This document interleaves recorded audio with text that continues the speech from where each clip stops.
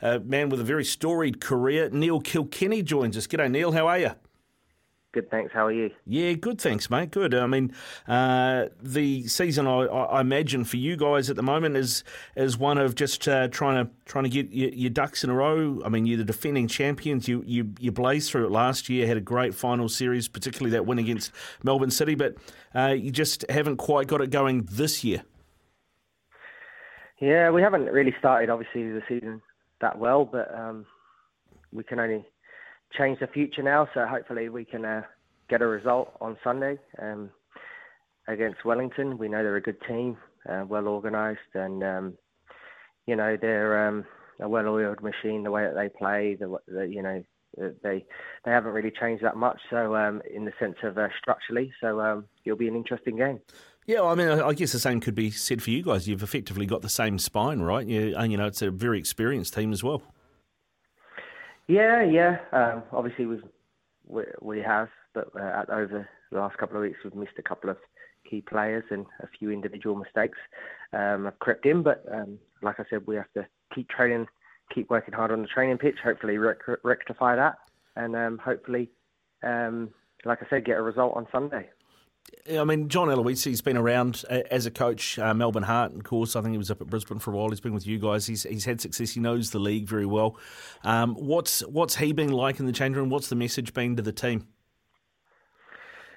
Obviously, work on our structures.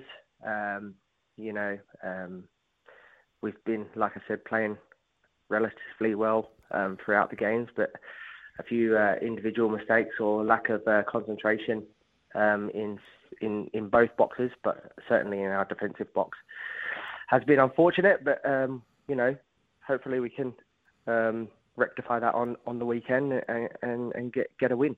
The man they call Hyphen, Nikolai Topper-Stanley, he's going to be missing for you this weekend. How big of a miss is he? Yeah, he's a big loss in the sense of his experience. He's a good player. He got 2 games, which is unfortunate for us, but that gives other players an opportunity to come in, and we'll see who will play. I don't know who's fit for the game yet. We'll find out tomorrow. Yeah, okay, get amongst. I know this is your day off, so I appreciate you doing this, Neil. What? Not only a day off, but shortly you're going to have about a month off. It's weird, isn't it, having this gap in the middle of the season for the World Cup? How are you guys going to approach that month off? What are you going to do? It's a bit weird. The first time it's ever happened, but I think it's going to be a good experience for me. Just another experience in life and in my professional career that a World Cup's going to be in the middle of the season. So it gives us a chance to get players back from injury. Players to get get trained on the training pitch, and it gives me a chance to see my family as well, which is fantastic for me because living away from them at the minute, it'll be good to see my wife and kids. Are they still based over in Perth? Are they? Yeah, they're still in Perth. Last year they stuck the same. Last year they stayed in Perth as well, and it was a tough season with the border restrictions of WA closed off. So this season's a bit easier for them to come over to visit me and me to get back. So I'm looking forward to seeing the family, but only for a couple of days because we'll be carrying on training and working hard to try and turn our results around. Yeah, so what is it? You're going to get, maybe like a week or so off or a half a week off, and then it's like another pre-season? Yeah, I think so.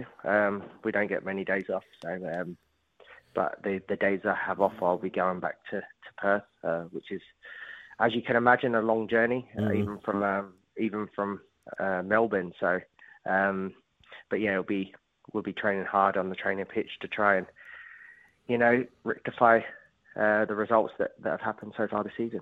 Now, Neil, you played for Australia internationally, but you were also eligible to play for England and the Republic of Ireland, and you played age group for both of them. So you obviously had a decision to make as a young player as to what you were going to do on the international front. What do you make of the talk around Christian Volpato, who's at Roma, who's the young Australian who's decided to turn down a spot in the Socceroos for the World Cup? Oh, listen, he's a young boy. He's 18 years old. I don't think it should have come out in the media. It should have been done privately. That's just my opinion. So I feel for the boy to be put in that position. It'll be a hard decision, but he's only 18, 19, so it would have been a hard decision, but it should have really been played out behind closed doors instead of and everyone been told about it. Yeah, I mean, like you said, he's 18, 19. I mean, you played under 18s for England, under 19s for the Republic, under 20s for England before playing for under 23s for Australia. At what age did you make the definitive decision as to which country you were going to represent? I made the decision at 20 years old. I went to the 2006 World Cup, the pre-season, the pre-tournament camp, and made my debut then. That's the way. That's the way I chose, but everyone's different. He's obviously a good player. I've never seen the boy play, but like I said, it should have really not been played out in the media. Now, Neil, looking back at your career, you started your youth career at Arsenal. You also spent a bit of time in Yorkshire playing with Leeds United, 122 games for them. If Leeds play Arsenal, what shirt are you wearing? It's a hard one because when I was a kid, I used to support Arsenal. Unfortunately, didn't make the first team there. At the time, they were the Invincibles. Had World Cup winners in the squad and in my position, so it was really tough to get into the first team. So I made a decision to leave there at 17 to go to Birmingham, and luckily played in the Premier League. But and obviously when I went to Leeds to make 120 appearances for such a fantastic club, a massive club in English football and in the world football, really, it was an honour. Mostly I probably look out for Leeds United's results more because obviously I played my senior years there for 3.5, 4 years. So and it was a fantastic experience and a fantastic honour to play for that fantastic club. Who's the best player you reckon you ever played with? Oh, played with? It's a hard one, People ask me this all the time. Do you have to say John Aloisi at training? Is that part in your contract? Yeah. Well, I've played with some top-class players.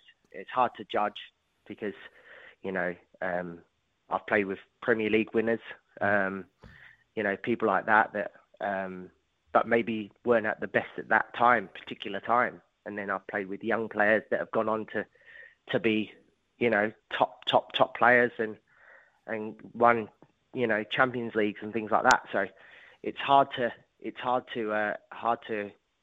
know. But probably the biggest name I would say is Harry Kewell. He was probably the biggest player at the time that I played with for what he's won and what he's achieved. Obviously Champions Leagues and things like that, and obviously Timmy Cahill or Jermaine Pennant. They've won the Champions League. So if you look at honours, Harry Kewell and probably Jermaine Pennant. Yeah, a couple of big names, all right, and a couple of guys who are real talents in the Premier League. Hey, Neil, thanks very much for your time, mate. I know, as I said, your day off, so you're giving us some time on your day off. I really appreciate it. Safe journeys over here, mate. I would wish you luck for the game, but I wouldn't mean it. But I hope you travel safe anyway, all right? Thanks for having me, guys, and you guys take care. Yeah, you too, mate. Neil Kilkenny from Western United. He is going to be running the midfield for them, and storied career, having played for the likes of Preston North End, Bristol City, Oldham Athletic, Birmingham, Arsenal and Leeds United in the past as well. Still to come on Phoenix Nation with Oppo, we're going to catch up with Lily Elfeld, the captain and goalkeeper for the Wellington Phoenix women's team. Up next, though, it's Clayton Lewis.